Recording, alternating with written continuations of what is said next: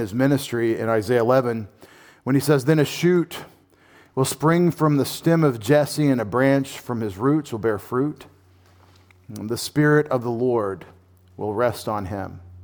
The Spirit of wisdom and understanding, the Spirit of counsel and strength, the Spirit of knowledge and the fear of the Lord."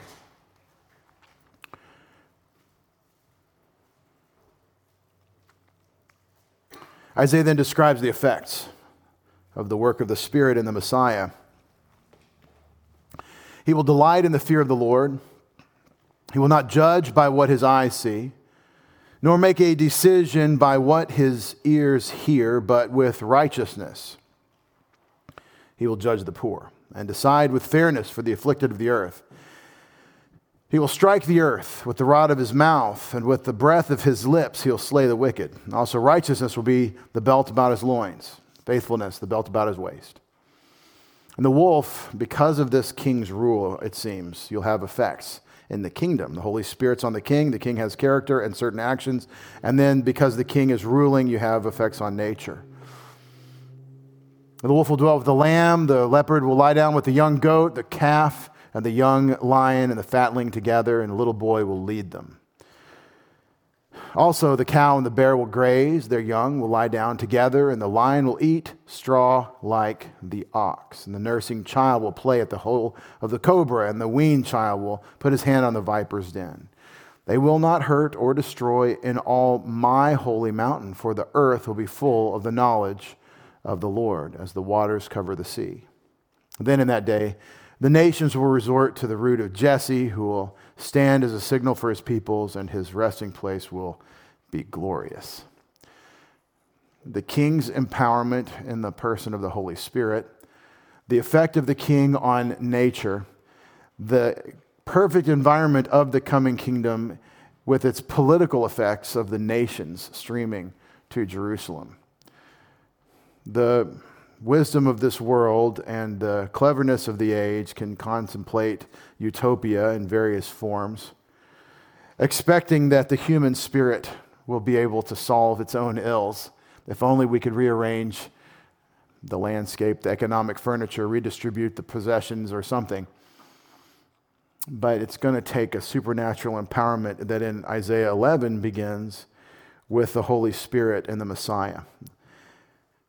Beloved, you have the Holy Spirit now, and we are consistently commanded in the Scriptures to be the product in our characters, our attitudes, in our day-by-day, moment-by-moment lives, the product of the work of the Spirit in us. We see the effects in Isaiah 11 of what it'll be like for the Spirit to rule through the Son in the coming kingdom, to empower the Messiah. And now, what will it be like in the time in which we live for the Spirit to work in us? I always afford you a moment of silent prayer because personal sin grieves the Holy Spirit in Ephesians 4, verse 30. Don't grieve the Holy Spirit of God, we're commanded. We're also commanded not to quench the Spirit, to stop the work that he wants to do through his word in 1 Thessalonians 5. And the problem, the besetting issue is personal sin. So I always give you a moment for silent prayer. Keep short accounts with the Lord. Let's pray.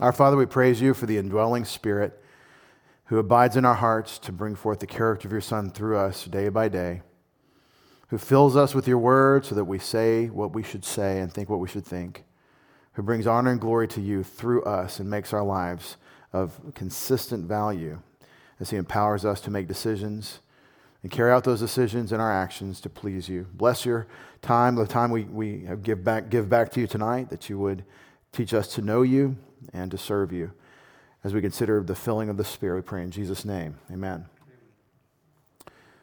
Tonight I'd like to pause what we're doing in Isaiah and look at the concept of the filling ministry of the Holy Spirit in the life of the believer. a topic that is, I've often said every message from this pulpit is about the grace of God, and every message from this pulpit, in a sense, is empowered and must be empowered if it's useful to God, and is to be about the work of the Spirit in us, the filling ministry of the Spirit. And it's a topic that is largely misunderstood in the body of Christ, but central to everything we do. And how can it be that we don't know what it is or how it works, and yet it's central to everything we do? And the reason is because the enemy is skilled at deceiving the nations, and he gets at us with bad ideas. And it turns out in 1 Corinthians, if you watch closely, they're using the gift of languages in a wrong way. You can use spiritual gifts in a wrong way. You can use them in a way that doesn't edify. I think you can turn on Christian TV and see preachers doing this all the time. They're gifted communicators, but they shouldn't be saying false doctrine. And a lot of times they are. And they're telling you to get rich if you're a Christian, if you really, really believe and you really, really want it. And they grab the secret. They grab this idea that if you really want it bad enough, you write it down enough times, the universe aligns. But then they say, well, but God, if you tell God to do it, then he has to do it. And I call it Christianized pagan presumption. And you see that on Christian TV all the time. And they seem very compelling. They're very powerful speakers. They're gifted communicators. They're Ephesians 4:11 gifted, but they're using it in a wrong way. You can use the gifts of God in a wrong way, and so this is why we don't understand the filling of the Spirit, and it's challenging material, and I want to talk about it a little bit. In our study in Isaiah, we're in this chunk of Isaiah 33, where it says, sinners in Zion are terrified. Trembling has seized the godless. Who among us can live with the consuming fire? That's Isaiah 33, verse 14. Who among us can live with continual burning? And this question is because of what he says in verse 12 we left off last time. The peoples will be burned to lime, like cut thorns which are burned in the fire. That there is a judgment coming that is a burning fire of rage, and it's righteousness executing justice. Remember that. It's God's righteous wrath. And so who is the question? Who can live with this consuming fire? Jesus. Somebody that is not contradictory to God's perfect righteousness. We're all in trouble. We're all hopeless. We're all helpless. We're all headed to consuming fire because righteousness must execute wrath through justice. But no, we won't, because of, as you've read the rest of the story, you know that Jesus took the brunt of God's wrath on sin for us. That's the gospel. In verse 15 of Isaiah 33, the answer to the question, who can walk with the consuming fire? He who walks righteously and speaks with sincerity, who rejects unjust gain and shakes his hands so they hold no bribe, who stops his ears from hearing about bloodshed and shuts his eyes from looking upon evil. You hear the poet? You hear what he's doing? In Isaiah 33, verse 15, where we're studying, he says he walks.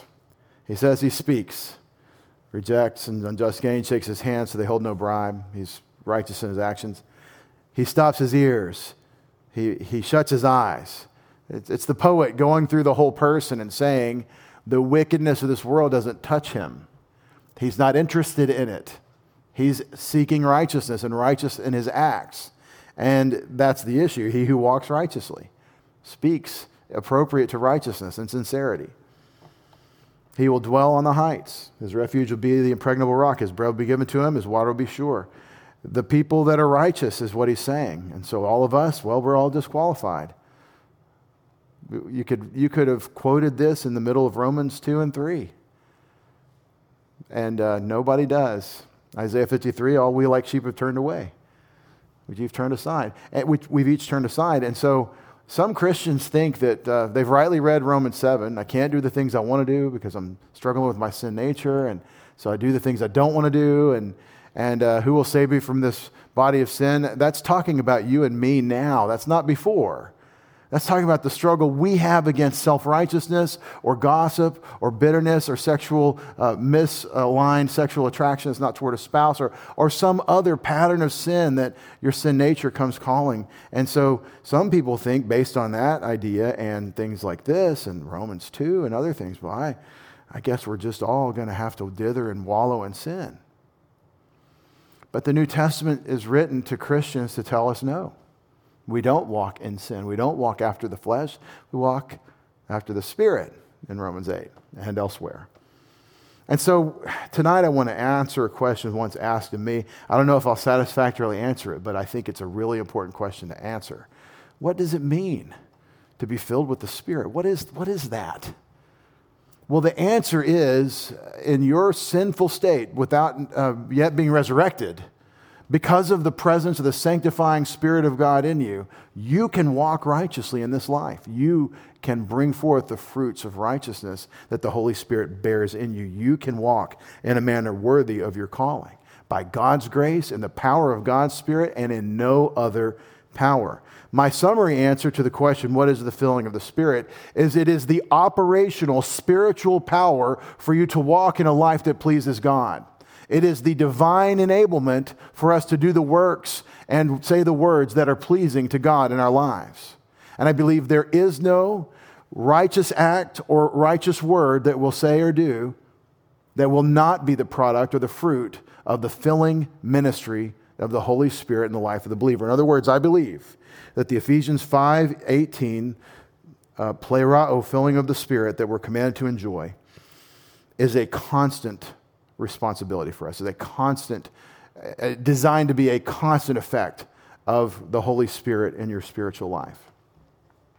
So let's ask a theological question, see if we can get a theological answer out of the Word of God. What is the Holy Spirit like?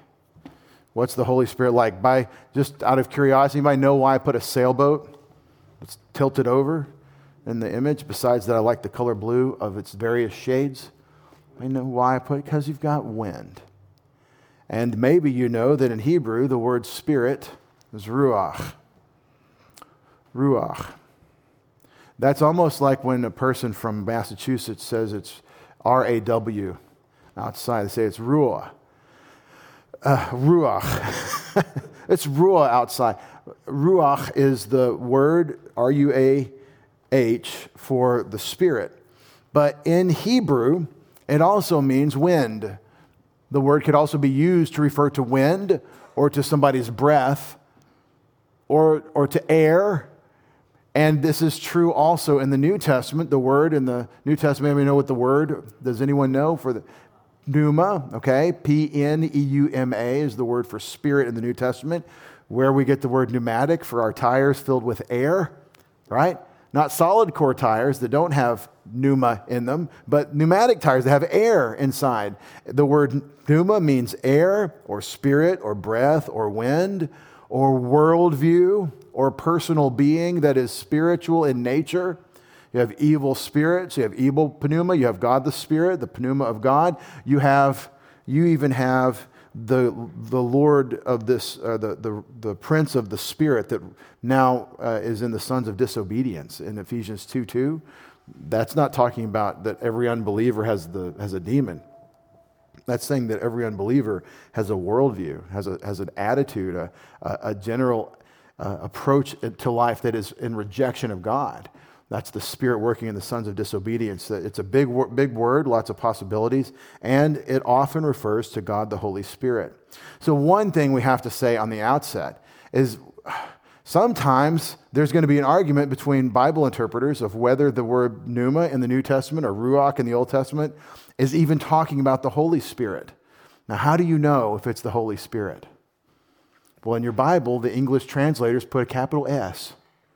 So you have capital S, that means that it must be the Holy Spirit. And you'd be surprised how many times your understanding of a concept about the Holy Spirit is determined by a translator put a capital S for Spirit. And usually, almost always, I agree with them when they do that. That's probably right, the way I understand it. And I hope you can say the same. But I put the sailboat on the screen because one thing is very clear in the Scriptures. I found, I think, one place in Acts where, I believe it's in chapter 13, when the Holy Spirit is said to have said. The Holy Spirit almost, I can't say never, but almost never speaks. You never hear the Spirit's voice. Do you ever hear the Father's voice? I've heard once said that the only revealed member of the Trinity is the second person, Daniel 7, the Ancient of Days is not God the Son, it's God the Father. He's God the Father. Now, where do we hear the Father's voice? When he's talking about his Son. Behold, my beloved Son in whom I'm well pleased. He says the same thing. He doesn't have much to say directly, the Father speaking, where it's in what blue letters? Like what color is the Father's when he speaks, right? But when he speaks, do you know what else he says about the Son? It's pretty consistent. And at the Mount of Transfiguration in Matthew 17, Peter has hit the diarrhea mouth button. He says, let's put up some tents. It's great that we're here, and it's good. And God shuts it down. God says, this is my beloved Son in whom I'm well pleased. And then what does he say? Listen to him. And I think when the Father said it, he said, listen to him. Like, Peter, that's not time for you to talk. It's time for you to marvel and hear from my Son. And I think that's the way to read Matthew 17. We're getting there, slowly but surely. But the Spirit, we don't hear him talk very much. Set aside for me Paul and Barnabas in Acts 13, and maybe somewhere else that I haven't noticed, but I've been looking. It's easy to find where Jesus speaks. How do you know when Jesus is speaking in your Bible? It's in red, if you have a red letter Bible. Of course, the Greek text is not in red. The original isn't in red. You have to, and there's a fun thing. If you didn't have a red letter Bible in John 3, the great gospel passage, you must be born again, there's a question of where the red letters stop and John starts commenting. Some say that Jesus did not say John 3:16, that John says that on the basis of what Jesus did say before, John 3:15. And others say, no, it's Jesus all the way through to like verse 18 or something. But that's fun. Speaking of John 3, let's go there. Not speaking of the filling ministry of the Spirit, but of the regenerating ministry of the Spirit. The Holy Spirit has several different ministries. Oh, I know what I want to say. The essential idea about what the Holy Spirit is like is that he does not show up as a character on the stage, except as by his effects. You don't see him. You see manifestations that point to him. How did he show up on the baptism? He descended on the Son in the form of a dove. And that's definitely a reference to the Holy Spirit. And most Bible-believing Christians that study this out will go back to Genesis 1:2, and the Spirit of God is hovering or fluttering over the surface of the deep. And so maybe there's this connection between the Holy Spirit and Genesis 1, because he's mentioned there. I once heard someone say, well, there was no Holy Spirit till Jesus was glorified, because they misread John 7:28. But the Spirit of God is in Genesis 1:2. He's co-creating with the Father and the Son. Well, nevertheless, the point is that he's behind the scenes. He is the energy. He is not the energy. He supplies by his, apparently his mission, his responsibility within the triune God is to bring the energy, the power, the capability for God's people to do the things that God wants them to do. And that's one thing you see across the ages, whether it's the Old or New Testament. The Spirit enables the people of God to do the things that God wants them to do. And we have a new arrangement because every believer is indwelled by the Holy Spirit in the age in which we live. In the Old Testament, if you study it out, just a handful of people are said to have been broken forth upon or indwelt or clothed. There are several different verbs for the work of the Spirit in the Old Testament saint. We all put under the word endowment. He clothed them or empowered them for special things. Did you know Saul the king was empowered by the Holy Spirit? And that's a different type of ministry than what he's doing with us. Do you know what Saul was able to do with the power of the Holy Spirit? He had a special ability that God gave him, because we've read the Judges. Samson had the Holy Spirit. And other judges had the Holy Spirit. But what was this ministry about?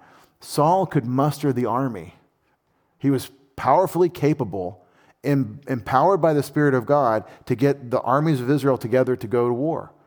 Apparently, if you study that out, that seems to be what he's able to do because he has the Spirit. At least that. Samson, he's not really mustering an army. He is the army. And he's really not thinking he's on a battle campaign. He thinks he's having a soap opera. He's bringing revenge on his enemies and killing them by the army load by himself in the power of the Spirit. Nevertheless, the work of the Spirit is a behind-the-scenes, invisible thing. And Jesus describes it, and those born again, because of the work of the Spirit in them. He says, that which is born of flesh is flesh, and that which is born of the Spirit is spirit. And I think he's right in verse 6 of John 3 to say the Holy Spirit. They did it to us. They gave us a capital S, and so we think, yep, that's the Holy Spirit probably. To be born again is to be born of the Spirit, to be born from above. Do not be amazed that I said to you, you must be born again, Nicodemus. The wind blows where it wishes, and you hear the sound of it, but not know where it comes from and where it's going. So is everyone who's born of the Spirit. And yet that's a challenging question because he says, so is everyone who is born of the Spirit. But think about it. We are not the wind, right? But the effect of the Spirit is invisible. I mean, the Spirit himself is invisible, but the effect that he has in the new birth is a real effect, and it's like the wind. And thus the picture of something propelled by wind, that he's very active. Now, I don't want to do a comprehensive study. Well, actually, I do want to, but tonight we can't do a comprehensive study on the person of the Spirit, the third person of the Trinity, because that's a wonderful study. But I do want to summarize something for you. When we ask what the Holy Spirit's like, he's not an it. He's not an it. Use personal pronouns that are masculine in the New Testament, even though in Hebrew, ruach has a feminine noun. Masculine pronouns for the Holy Spirit. Never an it, never a she. It's a he. That's what it says. How that works, that's gender in language. I don't begin to understand about Father, Son, and Spirit and that question of maleness and femaleness. But that's the language the Bible uses. So that's what we'll say God, the Holy Spirit. We'll say he. Another thing that's very clear is that the third person of the Trinity is a person. And the way you develop that is you watch how he functions, and he does the types of things persons do. You know, a car wreck is not a person, but it can teach you a lesson. But a teacher is a person who can teach you a lesson. And the kind of teacher the Holy Spirit is not like the car wreck. He's the kind of teacher that's actually a teacher that teaches content and material. And so he does things like he teaches, he equips, he does the kinds of things that persons do. He is of the same essence as God, the Father and the Son. And I didn't just say identical essence, like you have three beings with the same equal powers. That's tritheism. Y'all, we don't believe that. We believe in one God who exists in three persons. The oneness is essence language. The threeness is person language. And if you put essence into persons where the persons have the same or identical or equal essence, you end up with tritheism. And there's a lot of theology for you to read to unwind that if you want to. It's called church history. But we don't believe in tritheism. That's polytheism. We believe in one God, one essence, one being who exists as three persons, in three persons. And so three eternally coexistent, mutually indwelling persons. And the person of the Holy Spirit is so important and so honored and exalted by the Father and the Son that Jesus lays down the Father's agenda and policy in Matthew chapter 12 when they say that when the religious crowd accused Jesus of casting out demons in the power of Beelzebub, of Satan. Jesus says, this will not be forgiven. The blasphemy of me or my Father will be, but this will not be forgiven you, the blasphemy of the Holy Spirit. Because what he's saying is that the Holy Spirit is the one empowering him to do the works. And that power is the power of God. The Holy Spirit is of the same essence as the Father, and that means that he is omnipotent. He is omnipresent. He is eternal. He is all the things that God is. And we should think about that. You should think of the third person, the Holy Spirit of God, as co-equal, co-eternal, co-essential with the Father and the Son. And that means that if he lives in you, to empower, and that's the language, to empower you to do the things that God wants you to do, think about what that means, about your power, about what's in you. This means that Jesus said, there are going to be greater works than these that you'll do. To the disciples, greater, you'll say to this mountain, move, and it'll move. And Anything that God wants you to do, Ephesians 2:10 style, anything that God prepared beforehand for you to walk in the power of the Holy Spirit, you are omnipotent in the sense that it's His power through you to do it. You and the Spirit of God can do absolutely what God wants you to do. And there should be great courage, great confidence. That's Ephesians 1:17 stuff, that we would know the power of God toward us who believe. All right. Well, let's do some stories. The nature of the Holy Spirit's various ministries. Will you turn with me? We could go to Acts 2, where the Holy Spirit shows up and the church has his birthday, and he manifests himself as tongues of fire above the disciples in the upper room, and then they are speaking with foreign tongues. In that story, I'm not going to read it with you. We're going to skip ahead a little bit, but in that story, think about it. The Holy Spirit announces his presence not with "I'm here," but with what the disciples are saying. And I think this is one of the central issues about the ministries of the Spirit. It's consistent across the entire New Testament. Now watch this, and largely the Old Testament. The Holy Spirit inspired every word of Scripture, according to 2 Peter 1. The Holy Spirit led them along to write what he wanted them to write. That means that there's communication coming out of the prophets of the Old Testament and the prophets and apostles of the New Testament. Communication coming through their pen that the Spirit of God is empowering them to give. Communication. When the Holy Spirit shows up, he undoes Babel in a sense in Acts 2 with the upper room, and they're speaking foreign languages and glorifying God in all these Gentile languages. They're not ever speaking gibberish. The gift of tongues I will maintain until the Lord tells me face to face otherwise. The gift of tongues has never been ba-ba-ka-ka-ka-ka. It's never been gibberish. It was a language. You were speaking a Gentile language. They're there for the Feast of Pentecost, and all the Gentile diaspora Jews, the Jews with Gentile languages, are in Jerusalem, and they're all hearing in the language they've grown up with. In the diaspora, they're hearing God being praised in these Gentile languages. And so notice the Spirit of God is here, and the way he announces is through the gift of languages. They're speaking. And speech ends up being what the whole Bible is. It's God talking to us, and the Holy Spirit carried the prophets along. It's that the effect of the Spirit will be the revelation of God in the speech. And not always revelation, sometimes just empowerment to do the work of God in speech. But let's talk about the nature of the Spirit's ministry starting in Acts. Oh, I'm sorry. I wanted to list some of these things. I've already listed them, but we can kind of go through this. The Holy Spirit is invisible. He's never bodily described. You have bodily descriptions of both the Father and the Son. You just do. You have bodily descriptions.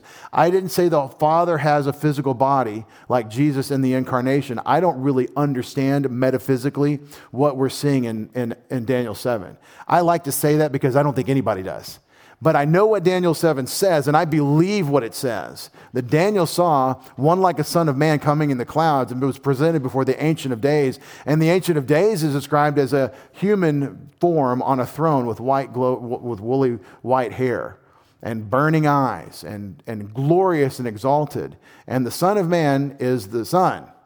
That Jesus kept calling himself, I'm the Son of Man. And the Ancient of Days is God the Father. And that's a portrayal of a throne room scene. We have Isaiah 6 with the Lord exalted on his throne. You have hints, and we're going to see what we need to see when it's time. And I get curious like everyone else, and I think that the Bible needs to be exhausted for what it tells you and respected when it doesn't. But the Spirit is never described, as far as I know, bodily, except in the picture, the image of the dove, but he's not a dove. But he's represented by this dove image. And so it's very clear he's invisible. I think that's why Jesus uses wind language to say that you see his effects. The Holy Spirit is called in part the Holy Spirit. Of course he's holy, he's God. But I think partly what the holiness of the Spirit refers to is his holy or sanctifying work with God's people. He's sanctify and holy are the same word. Holify, sanctify. And in both in Greek and Hebrew, in the New Testament and in the Old Testament, this idea of being holy or set apart. Everybody feeling really holy tonight? Look at you. You're in uncomfortable New England pews.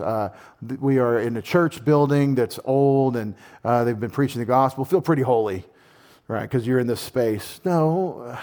It doesn't mean a feeling. It doesn't mean you're in a certain kind of building. What is holy? Holy, it means set apart. Hopefully you know that. And it means that throughout the Bible. And I once saw one of my favorite theologians in his writing said that the Holy Spirit indwells us for a sanctified purpose. Or he sets us apart for a sanctified purpose or for a holy purpose. And it's like he sets us apart for a set apart purpose.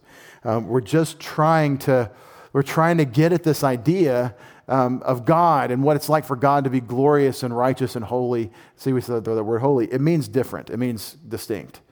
What's the sense in which God the Holy Spirit or God the Father, that God is separate from us or holy compared to us or to creation? Well, in one sense, it has to be moral. There has to be the righteousness of God that is the coin of the realm. Those who hunger and thirst after righteousness, what's going to happen to them? They'll be filled. If you hunger and thirst after righteousness, Jesus promises you'll be filled. Blessed are they who hunger and thirst after righteousness. So the Holy Spirit sets us apart.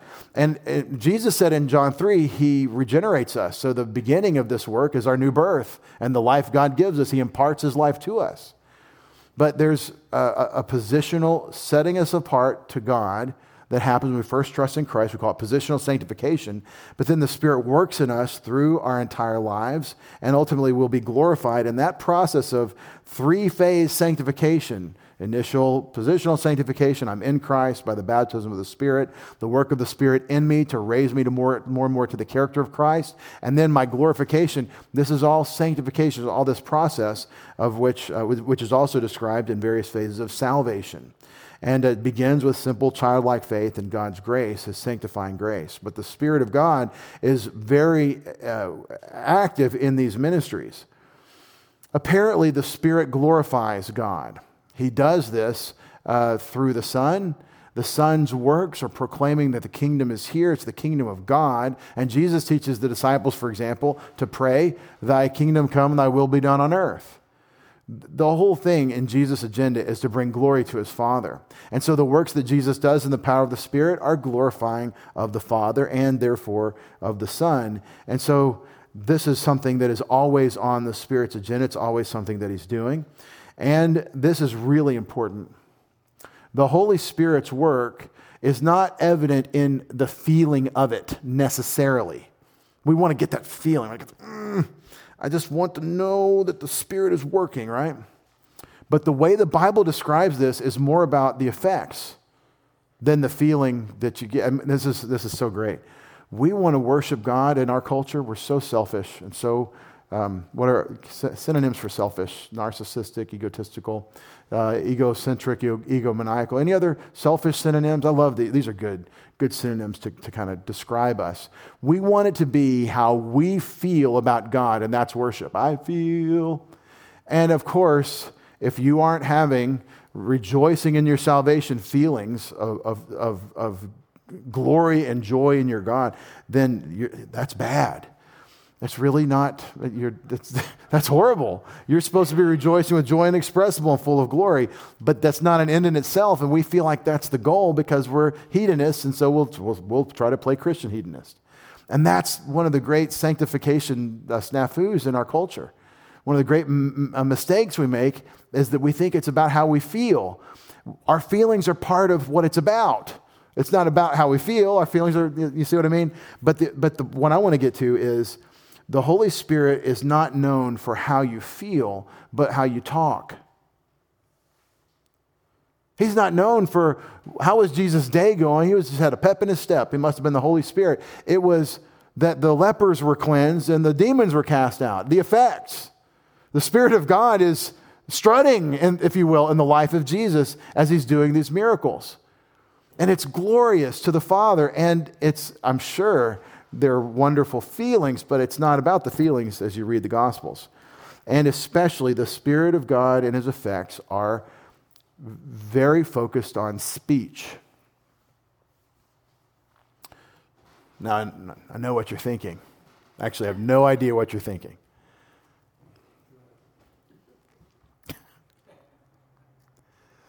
What are you thinking? No.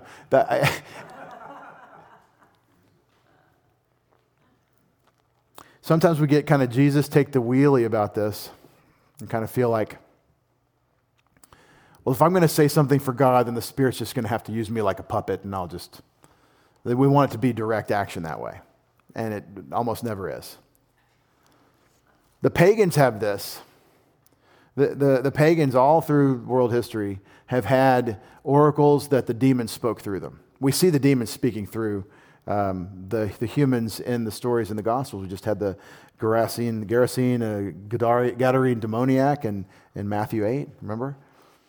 So, I mean, we do see the legion demons are speaking, right?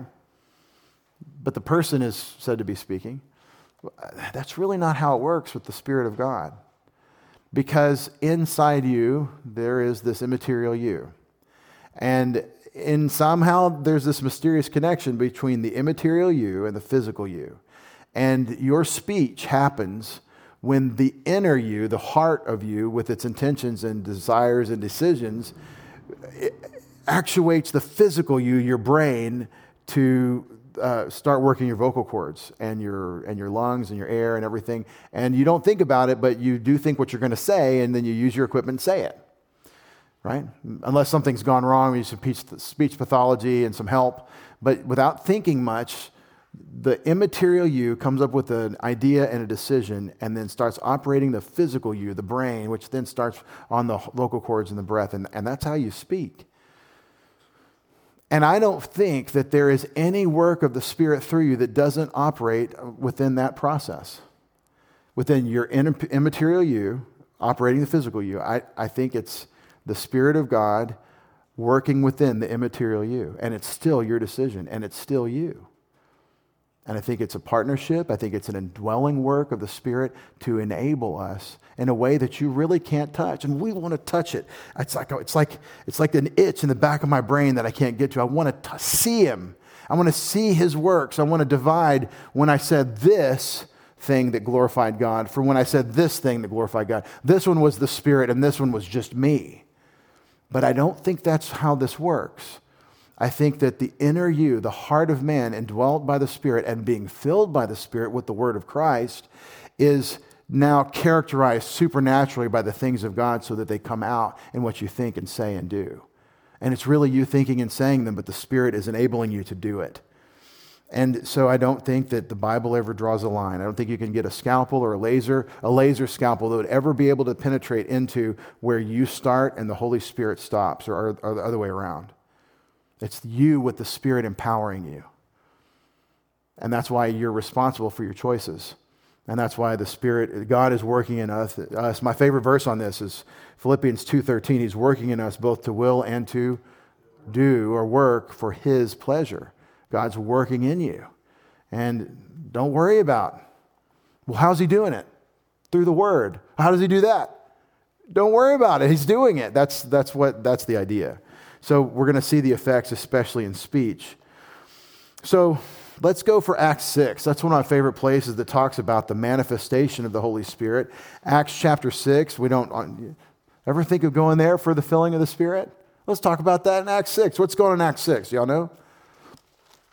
Well, the women are having problems.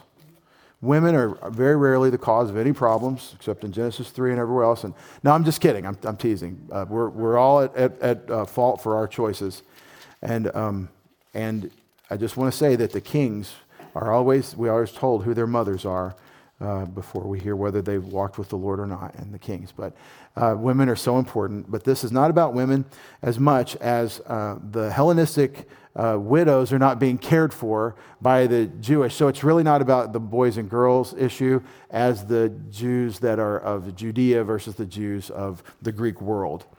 And so the Hellenistic widows are being overlooked in the giving of alms and the care for them. We're supposed to take care of widows and orphans. And so the gospel is being contradicted. The grace of God is being lied about in the actions of these Christians. And so there's a Holy Spirit sort of deficiency. We're not seeing His effects of the fruit of the Spirit is love in how the Hellenistic widows are being ignored.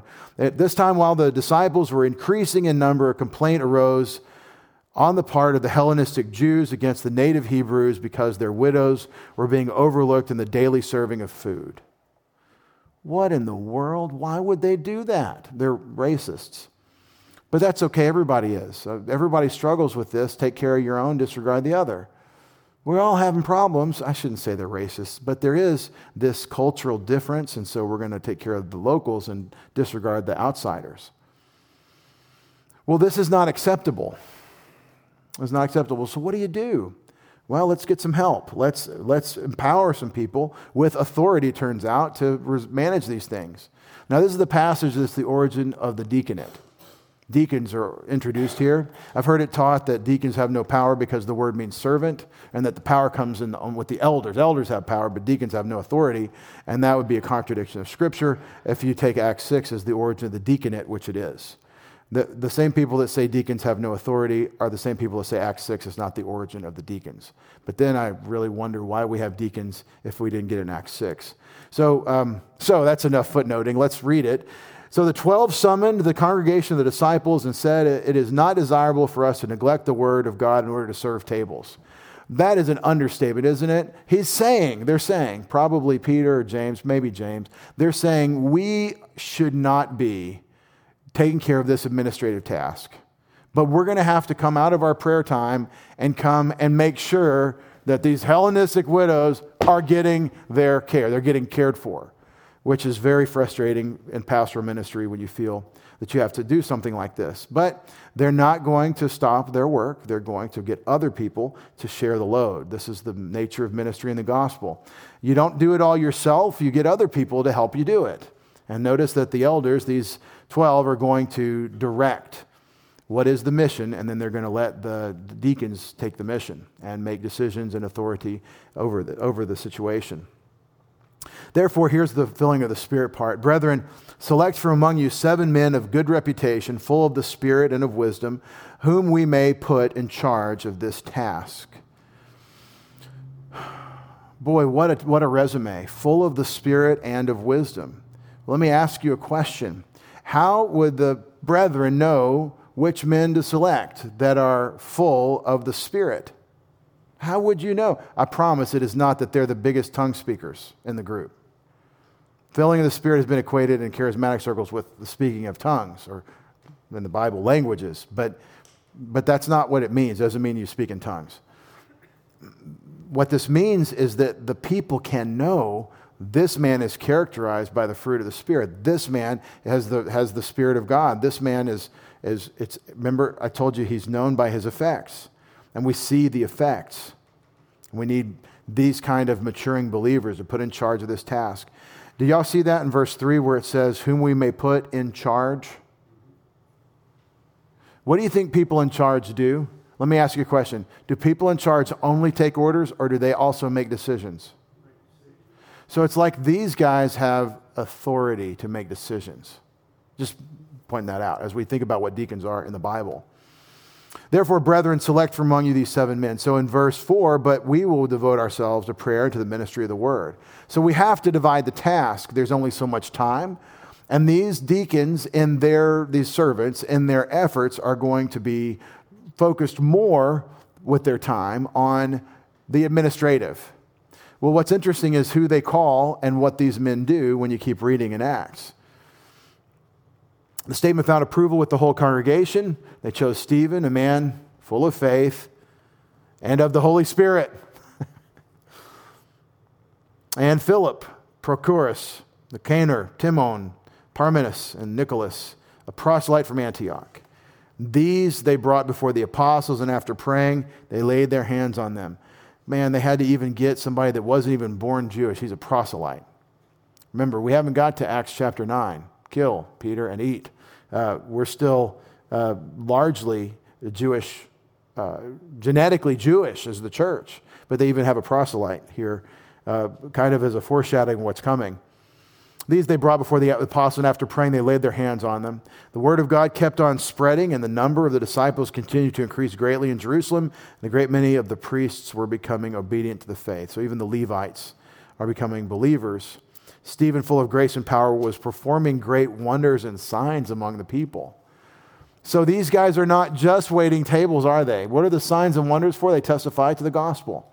They were, in the first century, designed to testify to the message of the apostles. And so even these men have these powers. But some men from what's called the synagogue of the freedmen, including both Cyrenians and Alexandrians, and some from Cilicia and Asia, rose up and argued with Stephen, and that launches us into an entire chapter of the Bible narrated in a kind of a reporting fashion of what he said. In the entire chapter of Acts 7, you have Stephen's magnificent message. Now, the reason I bring this out is we had a little bit of Stephen's signs and wonders. He was performing signs and wonders because the signs and wonders testified to the message. The Bible has been thoroughly authenticated by those that received it, that it is apostolic from the power of Jesus because of the apostolic signs and wonders. They had this power. They could heal. They could work miracles. But in Acts 7, you have the real manifestation of the Holy Spirit. And I say real because of proportion. It's a much greater proportion of God's word that we hear what Stephen says than that he can do wonders and miracles. It's what he says that is Acts chapter 7. And why can he say what he's supposed to say under this pressure and opposition? Because Jesus promised that the disciples would in Acts 10 or Matthew 10. You don't need to worry what you're going to say. The Spirit will empower you to speak. See, the Holy Spirit's manifestation, I want to say primarily in the New Testament at least, is speech. And so Stephen, filled with the Spirit.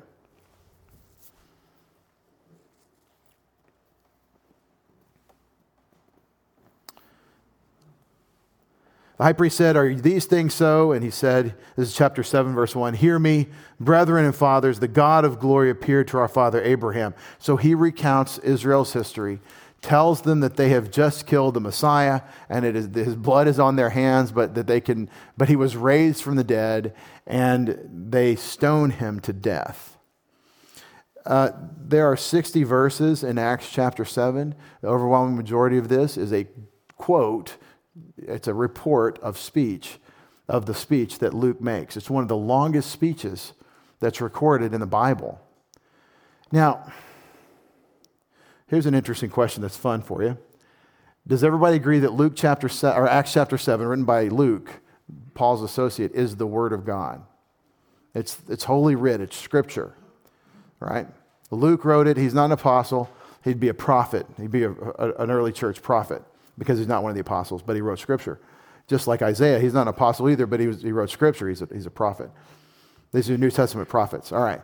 So everybody agrees that what Luke writes, word for word, is the Word of God. Word for word. Here's what I believe about what Stephen said on the street there in Jerusalem. I believe that what he said was direct revelation from God by a gift of prophecy. I think Stephen is prophesying. I think he is empowered by the Spirit of God to say what he needs to say, and I think it is God's word. Now, I am absolutely certain that what Luke writes about what Stephen said, directly quoting him or quoting him in the fashion that you do in a literary quotation like this. Luke is not taking dictation down as Stephen spoke. He's not even present. Think about that. Well, the Holy Spirit told Luke exactly what to write. He did. But what we're saying is that if Luke's quote of Stephen is Scripture, is the Word of God, is revelation from God, I don't think it's a far stretch to say what Stephen said is the Word of God. It's revelation from God. I think he's speaking, in other words, prophetically. I don't think that if you're filled with the Spirit, that gives you the power to speak prophetically unless God does that. And I think he did it with Stephen in the first century. But I do think this, that your spiritual gifts are expressed best in the power and filling of the Holy Spirit. I also want to point out that one of the most important or the longest sermons of the Bible was delivered by a deacon. That deacon was also killed for his speech. He was killed for that long, for that sermon. And it was not a sermon to an affectionate audience that wanted to hear what he had to say. He didn't start off by saying good morning, and everybody said, "Good morning, it's good to be here on a Sunday." We have our deacons in those kinds of sermons. But a lot of interesting things when you observe the text that might not have occurred to you, or certainly didn't occur to me. So we start thinking about them. What Stephen, who is filled with the Spirit, can do is say these words that are condemning of Israel. In verse 51 of Acts 7, you men who are stiff-necked and uncircumcised in heart and ears are always resisting the Holy Spirit. You are doing just as your fathers did. Which one of the prophets did your fathers not persecute? They killed those who had previously announced the coming of the righteous one, whose betrayers and murderers you have now become. You who received the law as ordained by angels and yet did not keep it. That's the last words of Stephen before they start to throw rocks. When they heard this, they were cut to the quick and they began gnashing their teeth at him. But being full of the Holy Spirit, he gazed intently into heaven and saw the glory of God and Jesus standing at the right hand of God. And he said, "Behold, I see the heavens opened up and the Son of Man standing at the right hand of God." What a magnificent way to be ushered into the presence of our Savior. Before you get sent, you get to say, "Hey, I see him from down here." And very soon, Stephen's spirit was up there as his body was destroyed. They cried out with a loud voice and covered their ears and rushed at him with one impulse. Now, why did Stephen say, "Behold, I see the Son of Man at the right hand standing in glory"? Why did he say that? Because it says, being full of the Holy Spirit, he gazed intently into heaven and saw the glory of God. And he said, he's saying the things that God is giving him to say. In this case, the crowd in reaction kills him. Did God cause Stephen's death by enabling him to say this glorious thing that now is edifying us, reminding us of where we're headed, what our life is really about? No, God is not at fault for Stephen's death. The crowds are at fault. And God gets all the credit for the glory that he can glorify himself with in the eternal promotion of Stephen, the deacon. Humble man, of very little use to God except in the filling of the Holy Spirit. When they had driven him out of the city, they began stoning him, and the witnesses laid aside their robes at the feet of a young man named Saul. And they went on stoning Stephen as he called on the Lord and said, "Lord Jesus, receive my spirit." "Lord, do not hold this against them," he said. Having said this, he fell asleep.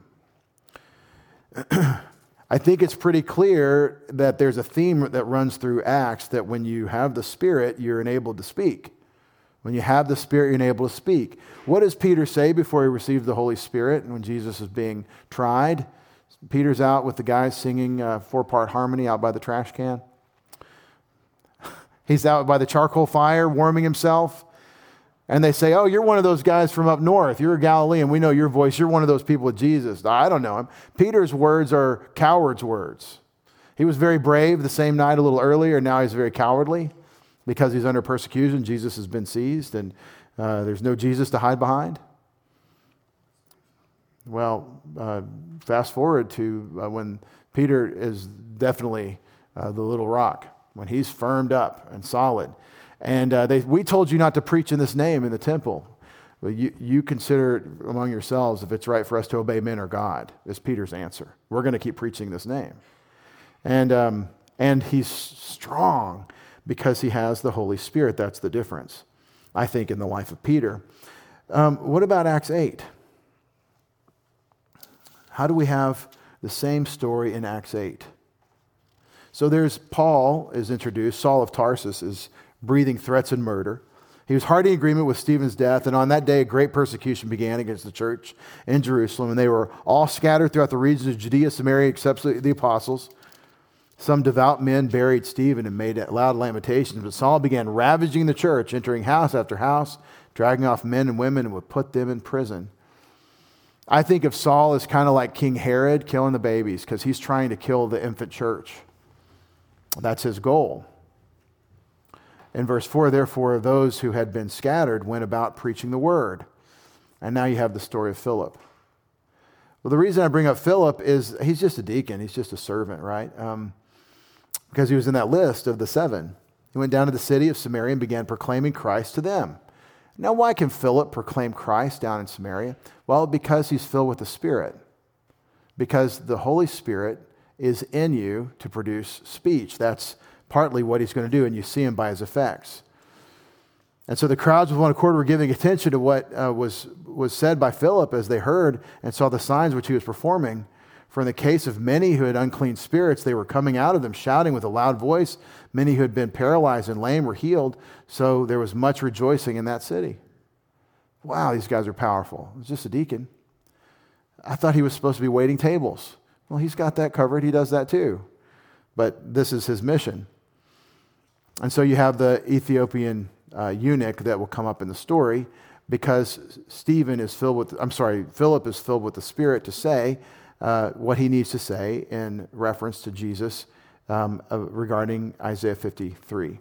And my point, I think, is clearly made. The Holy Spirit has our mouths. The Holy Spirit wants to express the things of God through our speech. And this is why, as we mature, we ought to have a control on our tongues. In James, the tongue is a flame of fire passage. The more you grow, the more the Spirit is supposed to have the character of Christ formed in you. That's what we're growing into, is the character of Jesus. That's why love, the fruit of the Spirit, is said to grow, to increase and abound in you. And therefore that takes us, of course, to Ephesians 5 and Colossians 3. Thanks for your patience. Let me just summarize for you. Maybe we'll get to do this a little bit more. But in Ephesians 5, we're told not to put in something that will influence us with its intoxicating effects. Do not be drunk with wine, for that's a waste. But rather, in contrast, be filled with the Spirit, in pneumati, in the Spirit, by means of the Spirit. And we ask that question, what does this mean, be filled with the Spirit? Well, he doesn't say how to be filled with the Spirit here. He just says do it.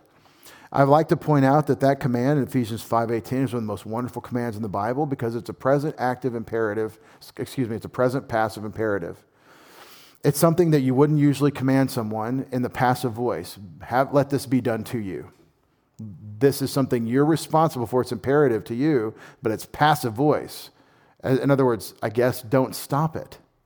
Let it happen. Let it be. Be filled with the Spirit. I believe the passive imperative in the Greek is telling me this is something God wants to do with you all the time. How do I do it? Tarry? No. Fast? No. Remove the obstacles to this work in you. He's standing by to express himself through you. But he doesn't go for the means by which you get filled with the Spirit. He goes to the effects. In verse 19, when he says, speaking to one another in psalms and hymns and spiritual songs, Apostle Paul is saying that the result of the filling ministry of the Holy Spirit is going to be what you say to each other. Now, y'all watch this. You might not have seen this before. It's my favorite passage to preach.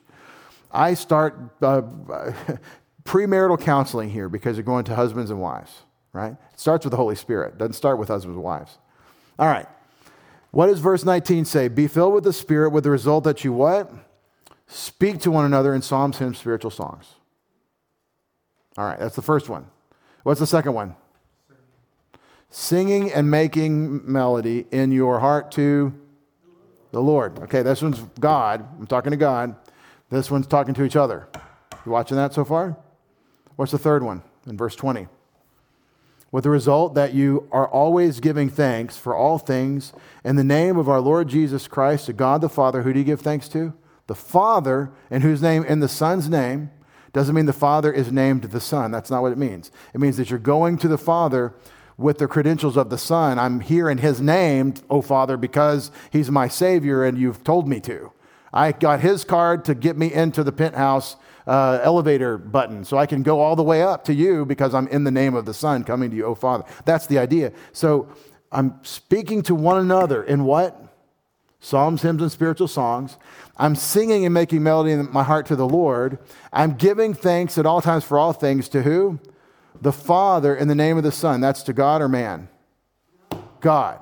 And what's the fourth one in verse 21? Being subject one to another in the fear of Christ. That's people. You see the Hebraic chiasm? A, B, B, A.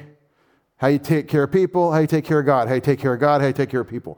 But it all begins with speech. Three of the four, and you could say, I can submit to one another in how I speak. Can't we? Can't we submit to one another and consider each other's needs in how we speak? This is the result, participles of the filling of the Spirit. And we launch from that submission one to another. Not in authority. That doesn't mean that you're under someone's authority. It means that you're placing your desires or needs or preferences under the needs of the other. You're putting yourself under in the sense of their needs. And then we have the authority establishment in wives, husbands, children, parents, slaves, masters. It's always the lower authority than the higher authority in the household, all the way through chapter 6, verse 9. All governed by be filled with the Spirit, all because of these result participles of how you're communicating. What's the filling of the Spirit like? Well, let's start with getting enough of God's Word so I could sing it to one another, so we could talk about it to one another. Let's get in God's Word enough so that I can make melody in my heart to the Lord and sing to Him because I have something to sing to Him about. Let's get into God's Word enough from the Spirit of God working in me so that I can be thankful for all things. Do I even know what to be thankful for? He's not telling you to be thankful you stubbed your toe. He's talking about the guaranteed resurrection and all the wonderful blessings of chapter 1 that he went over in Ephesians 1. And Colossians 3 is a truncated restatement of the same idea. Let the word of Christ richly dwell within you with almost identical results, the speaking results, teaching one another in psalms and hymns and spiritual songs. How you talk to one another, how you talk to God, that's what the filling of the Spirit looks like.